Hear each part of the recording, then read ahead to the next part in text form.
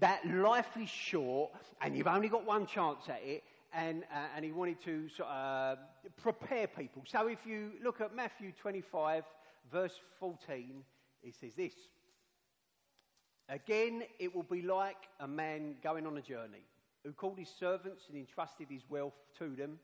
To one he gave 5 bags of gold, to another 2 bags, and to another 1 bag, each according to his ability. Then he went on his journey.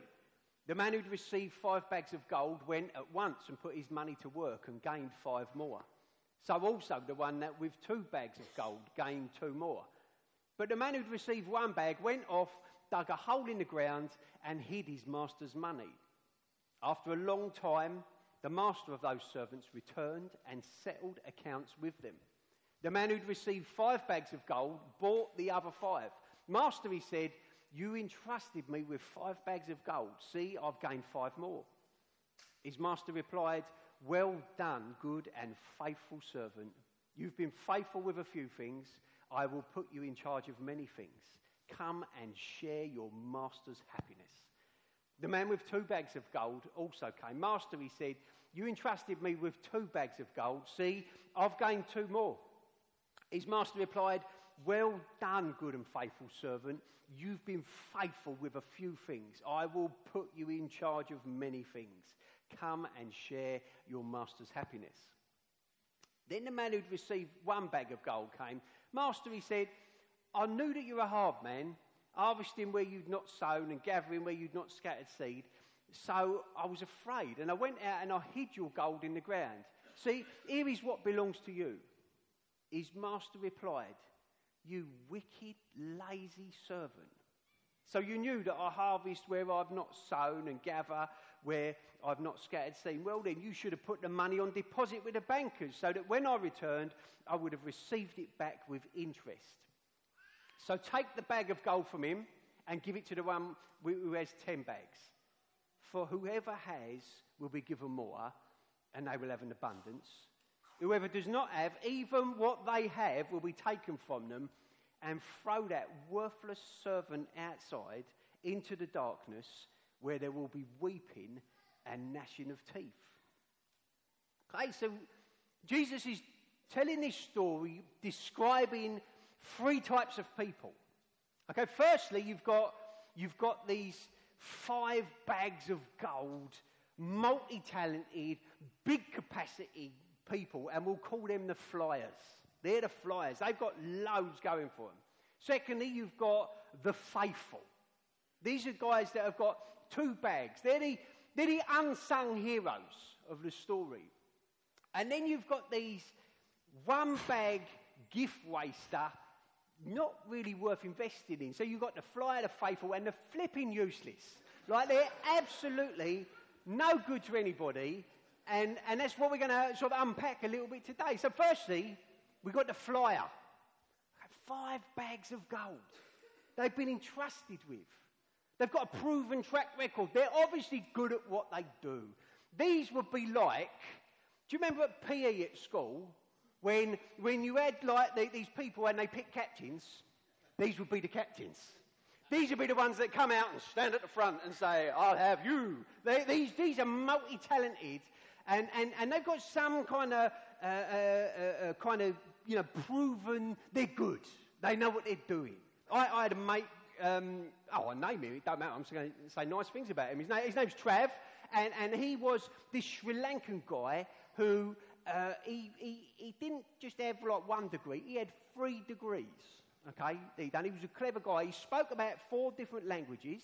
And he played in the worship team for a while because he was good on the guitar, but he also played keyboard, and he was fantastic at the saxophone. He had a wonderful singing voice, he was a good dancer, he was a fantastic sportsman, and he was flipping good looking. And I wish I could hate him, but I couldn't, but he was such a nice guy.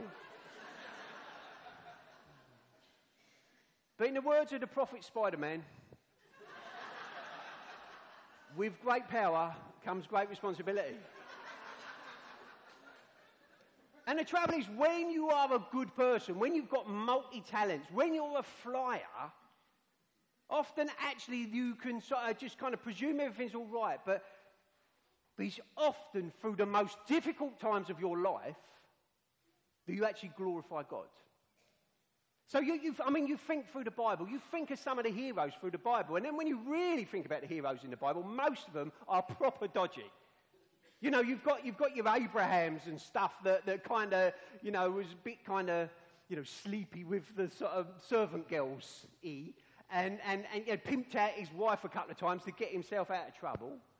You had Moses who murdered an Egyptian and you know, had to be kept in the sort of wilderness for 40 years before God could use him.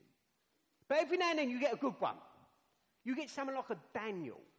Like Daniel was amazing. Daniel was a guy that had sort of he was a high-ranking official in exile, and he had a lot of authority and he had a lot of sway. But what do we best know him for?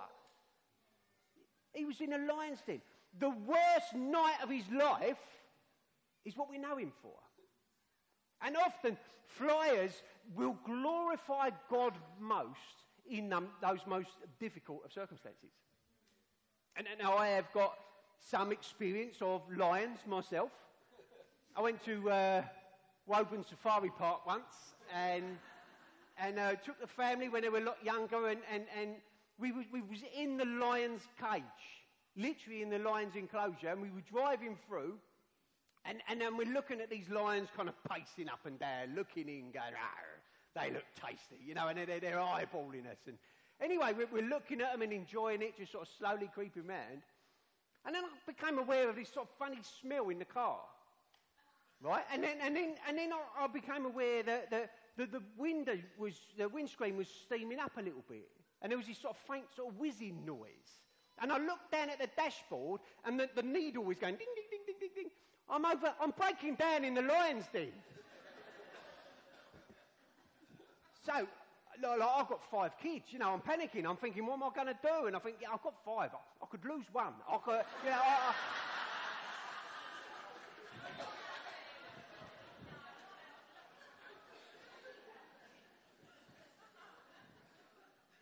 Listen, true character is shown in the most difficult of times. And sometimes the trials themselves are a means of glorifying God, not a distraction from. And often we will think that some of the most difficult times in our life, we think, God, just get us through this and then I'll be able to serve you. Actually, we're his servants, aren't we? We're his people. We're here to glorify him. So even in the midst of the darkest of times, we get to bring glory to God. That's the flyer. Secondly, you've got the faithful. These are, this guy's entrusted with 2 bags of gold. And to be honest, these are the unnamed heroes. These are often little public recognition, and these would be picked at PE. These would be the ones that the captain goes, yeah, but I'll have you. You can be on my team. You know, these are the ones that are good. They're faithful. And they just get their head down and get on with it. Jesus sent out the 12 disciples. We know their names. We know Peter, James, John. We know a lot of them. He sent them out to bring glory to God and bring the kingdom to these different places. A chapter or 2 later, he sent out 72 others. We don't know their names. They're not famous. You know, they're not books written about them, but they just got on with what Jesus told them to do. And what is very interesting is when Jesus is talking about the 5 bags of gold guys and the 2 bags of gold guys, they both get the same reward. Like exactly the same reward. He says, well done, good and faithful servant. You know, give him double what he's got. Come and share your master's happiness. And there's this wonderful kind of sort of honouring that God gives to those that are not just kind of named and flashy and out there, but those that faithfully get their head down and crack on. Do you know what? They are the rock stars of King Church Hastings. Those ones that just kind of get on with it. They are not like looking for recognition or a slap on the back every 5 minutes, but they just week in, week out, serve, serve, serve. These are honoured by God in the same way. And I love it. Ecclesiastes 9:10 says that whatever your hand finds to do, do it with all your might. These are them ones. I remember once when I was on holiday with my family down in Cornwall, and I like surfing. I really enjoy surfing. And I was down at the beach once, and it was a sunny day. It was beautiful, and I'd just bought a new surfboard. Right, I'd invested in this beautiful surfboard, and I had a sharp wetsuit on. Right, and it was like a fairly new wetsuit, quite flashy, all the names on it and stuff. And I remember strutting down to the sea, to the actual water's edge, and I sort of noticed people looking at me as I'm walking down to the water's edge, and my hair was looking good that day, flowing in the wind, and I'm standing there, looking out to the sea, picking my spot in the lineup, and I'm thinking, I look good. I look good. And this is honest truth, right? God spoke to me in that moment, and he said this. He said, would you rather look good or be good? Because I'm rubbish at surfing. Seriously. I proper enjoy it, and I wish I could say that wasn't a difficult question for me.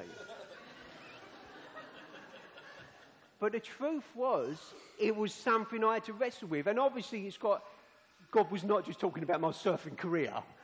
He was talking about my life. And so often I thought, look, would I rather look good or be good? Would I rather be one that gets recognition and honour, or would I actually be one that actually pleases my master? Hudson Taylor, he said this. He says, a little thing is a little thing, but faithfulness in a little thing is a great thing. I think that we have got, all of us, we've got to kind of cultivate this attitude of for his eyes only. In all we do, in the mundane, if you feel like you're overlooked, and you can start off really well, and you could be doing this, be on the rota for 6 weeks and do it, and you enjoy it, and you know it's the right thing to do, but you forget. You forget, and you get bored of it, and you get taken for granted, and you get people that sort of overlook you. And there's this challenge that actually, would you rather look good or be good? And you have to sort of turn it around and say, Jesus, this is for you. This is for my master. Listen, life is so fragile. Life is so short. There's no dress rehearsals. This is what we've got. And we want to lay our lives down week in, week out. See, Jesus knows what it is to be overlooked himself, to be taken for granted, for people taking the mickey out of him and just kind of, absolutely just sort of not realising how precious this very person was. We reflect God's glory when we faithfully serve our master. So what about this flipping useless gift waster? This one talent wonder, this hole digging, worthless, not worth investing in muppet that just kind of it's all take, and wait until conditions are perfect for him to suddenly arrive and decide to turn up. Usually, this is the last one to be picked in PE. Yeah, this is the one that they argue about. Go, no, you have him. No, you have him. This is the overweight boy with the asthma inhaler and a little patch over his glasses. Right? This is like we dig holes. We can dig holes when we waste the gifts and the talents that God has given us. Come up with excuses, don't we? So some small, some big. Look, it's all right for you, you're married. Of course you can open up your home, you've got a big house. When I get a bigger house, I can serve God. Yeah, I'd love to give, but when I get paid more, then I'll be able to. Well, if the elders recognise the gift that's within me, then I'll step up. It's excuses. A wise man once said that excuses are like armpits. Everyone's got a couple. And they stink.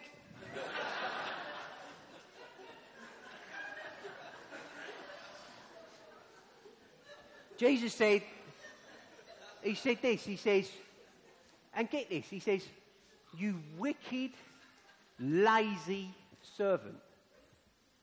Now, that's harsh, isn't it? Like, because the guy come back with the money. He come back with exactly the same gold. It wasn't lost, it wasn't robbed.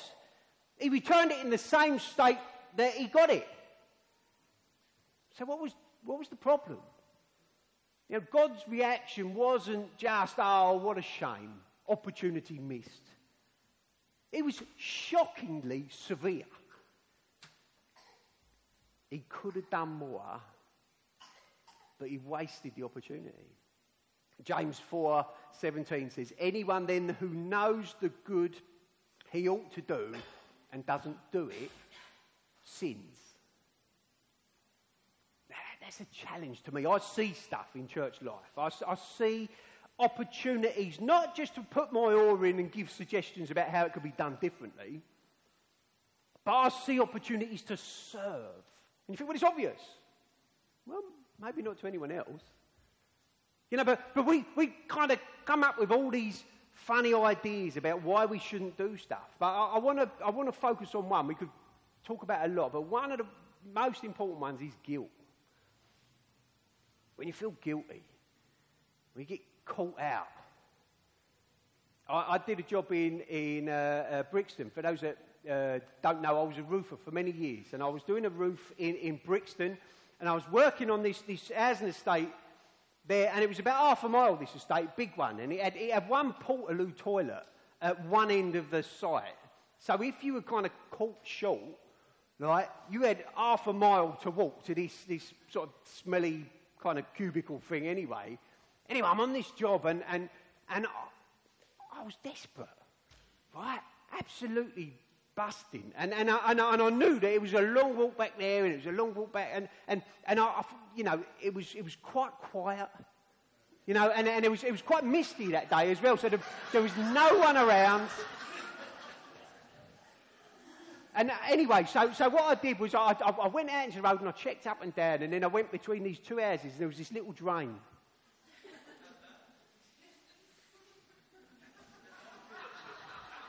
Anyway, right, let's just say I'm committed, right? And I hear this voice saying, excuse me, and I'm never have I felt more vulnerable. This big African woman come knocking round the corner and says, excuse me, and I'm like, I am so sorry. I was mortified. She said, excuse me, could you put my washing line back up? I said, listen, missus, I will paint your house if you leave me alone. I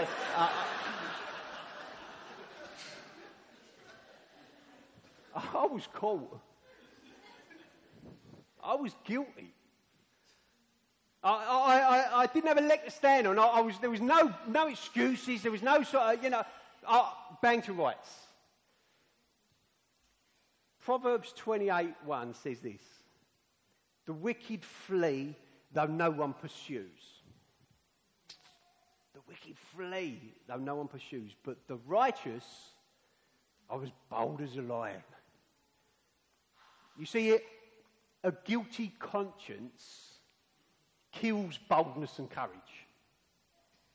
It really holds you back. When you feel guilty, because you are guilty, you ain't got a leg to stand on. There's nothing you can do about it. You know there's this nagging thing. You do something, and even if you try and do something, there's this nagging thing like, hey, you're no good. I know what you did. But have you ever been accused of something you haven't done? When you really, someone points at you and says, oh, I know you did this. You think, I did not. I was on holiday with my wife's family early on in our relationship, I guess, and I remember this Arab man took quite a shine to my mother-in-law. I mean, like real shine. Like he liked my mother-in-law. In fact, he offered me 8 camels for my mother-in-law.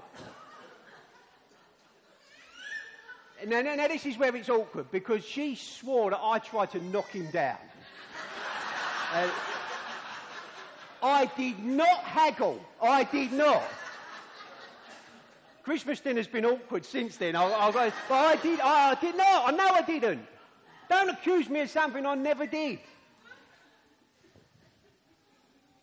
Is you feeling guilty today? You following Jesus? Have you just taken the bread and drunk the wine because you are following Jesus? Because if you did, and you meant it with all your heart, you are not guilty. It's not like you've just got away with it. It's not like you've got off on a technicality. You're not guilty. The price is paid. That's done. That's finished. That was settled at Calvary forever. You haven't got to sort of cower and wonder about, oh no, am I going to, what's God going to, he's going to think about that when I'm doing that. No, it's done. That is dusted. That is absolutely finished. You can have a great boldness about you. You can have a courage. Bold as a lion in the things that you do. When you're doing the wonderful things, when you're doing the mundane things, when you're doing the stuff that no one else sees, you do it before him. Do you know the reason Jesus got so angry? You wicked, lazy servant. It wasn't because what he'd done was bad particularly. But Jesus knows what it is to experience. Look, verse 30 says, and throw that worthless servant outside into the darkness where there will be weeping and gnashing of teeth. You know the reason we don't stand before God guilty? It's because Jesus was thrown outside. He was considered a worthless servant. There was weeping. There was literal weeping and gnashing of teeth. Jesus went to the cross so that we could walk guilt-free and fruitful and bags of gold reproducingly well for the glory of God. Yes. Yeah. Don't you want to live like that? Don't you want to know that freedom? That all that stuff in the past is gone. Yes. Listen, I see a lot of you going up and taking the bread. So I know a lot of faces here now. And I see, a kind of, some people get this. And literally as we were worshipping earlier, I'm praying, God, let the revelation of the grace of God. To be honest, I get this, and I want to sing those songs all over again. I want to worship God afresh. And I'm saying, God, please, just let there be like little rain of your grace just coming and resting on every one of us. And as I'm sort of praying that in my head, I saw God just like stepping over one or two of you in the congregation, right? And you're there just sort of hearing these truths. And it's like God just gets a bucket. There's rain around you, but over you there's a bucket. Bang! The grace of God is for you. Yes. Do you know what? You come to Jesus, you ask him to take your sin, and you give it to him. You say, I'll give you my life. You give him your life. You give him everything. You give him your sin. Yes. You give him your good stuff and that, but don't come in waving your good stuff as though that's the most important thing. You come, you give him everything. He takes your sin to the cross. He takes it to the grave so that you can walk free. Yes. Listen, I want to conclude with this. The gifts and the talents and the skill and the bank balance and the energy and all that you are, they're a gift from God. And they're not here to keep this ship afloat. They're not just to keep church going. They're not for you. to make you feel better about yourself. They're for him. I want to encourage you wherever you are in your walk with God, or even if you ain't even started walking with God, to just open your hands with everything and say, Lord, this is you. This is for you. Everything is yours. It's our privilege to reflect this God. It's our privilege to use our gifts and abilities to honour the one who came and lived and died and rose again so that we could walk free. The master's going to return, you know. And there's going to be no excuses. And I want to encourage you, if you ever offered your life to the master, for the first time, some of you need to offer your life to the master. And say, I want that. I want to know what it is to be free of sin and guilt and shame. And for some of you, actually, you're good people, and actually you're going through rough times. And actually, I just think that God wants to encourage you that you're going through those rough times, and that is the means that you're going to glorify God. They're not a distraction from it. And I think there's grace here this morning for you. Yes. That God's going to encourage you and to sort of say, just like all Peter needed to know is, just come out the boat, it's me. I'm the one calling you. You're in this trouble. God is not sovereign. He's still sovereign. He still loves you. You can still glorify God. It just looks different to how you want it. And for you faithful, just cracking on with what God has told you to do, God just wants to come and raise you up and say, he's not after efficiency. He wants faithfulness. He doesn't want a big return on what he's given you. He wants you to be faithful with what God's put in his hand. And I just feel that God is going to honour you and bless you and bring glory to the name of Jesus through it. I'm going to pray and then I'm going to hand over. Jesus, thank you so much for these people. I thank you for not just their attendance here, but what they represent for the town of Hastings, oh God. And I want to pray that they would go from this place knowing that they carry the light of Jesus with them, that they represent the King, they represent the one that was bound hand and foot, taken outside the city and killed, so that they could walk free. Father, I pray that there will be no wicked, lazy servants in this congregation. I pray that they will be faithful with everything that you've given them to use and to do. And Jesus, I pray that throughout the weeks and months and years to come, there will be moments of those kind of private, honouring, and for your eyes only moments that would please you above everything else. Jesus, we love you. We love the fact that you let people like us loose to prepare, to preach your gospel, to reveal you. Jesus, thank you. Lord, let us never grow tired of revealing you to this needy world. Amen. Amen.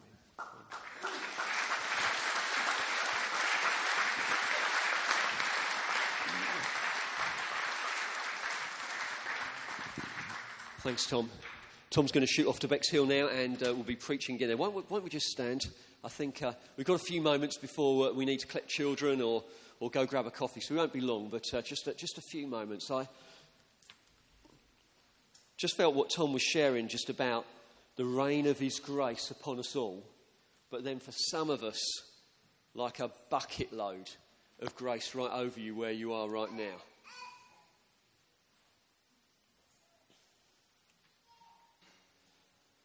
If you feel comfortable to, why don't you just close your eyes, you can raise your hands. It's nearly saying, a bit like a child coming to his father saying, "Oh, Father, I want. Please would you give?"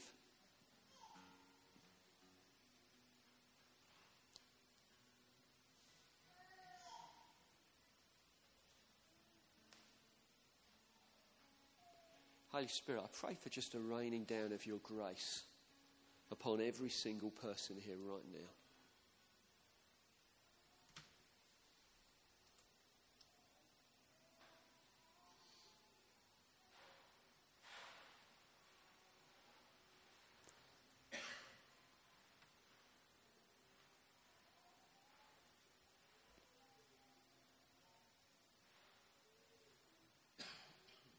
But for some, what you need to be doing right now is saying, Father, please give me more. I need you. A raining down of grace is great, but when Tom spoke about that bucket, if I could have done and I was bold enough, I'd have put my hand straight up in the air and said, oh, I need that. And I just want to encourage you where you are right now, just to ask your Father in heaven, who knows what you need before you ask it. Just for you to verbalise that, to tell him what you need. Ask him for more grace. Ask him for the Holy Spirit to come and fill you. And then in faith, just to say, Father, I receive from you.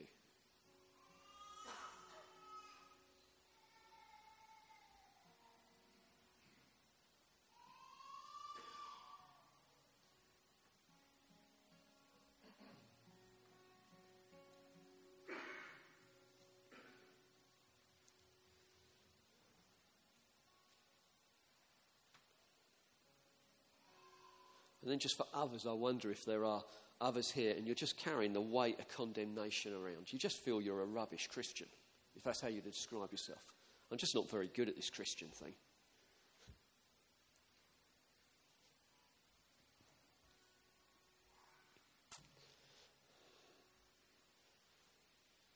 I think the reality is none of us are, really. But Jesus is really good. And we're hidden in Christ. I thank you for the promise in your word that there is no condemnation, there is no declaring guilty for any who are in Jesus. Because Jesus, you've paid the price. Thank you, when we came to you, we didn't just bring the good stuff, as Tom said, we brought our sin. And I pray, Lord God, that you would break every lie of the enemy that just repeatedly on playback is, you're rubbish, you're no good, you can't do this, you don't hit the mark. I pray, Lord God, for a breaking in Jesus' name of all those lies. I thank you that we are loved, that we are accepted, that we are chosen by you. I thank you that nothing can separate us from your love and your goodness. I thank you, Lord, that you smile over us, that you enjoy being with us, that you delight in us. I thank you, you've entrusted us with talents to invest. Lord, I ask you for breakthrough. In Jesus' name. Amen. We're going to finish it up there. If you really felt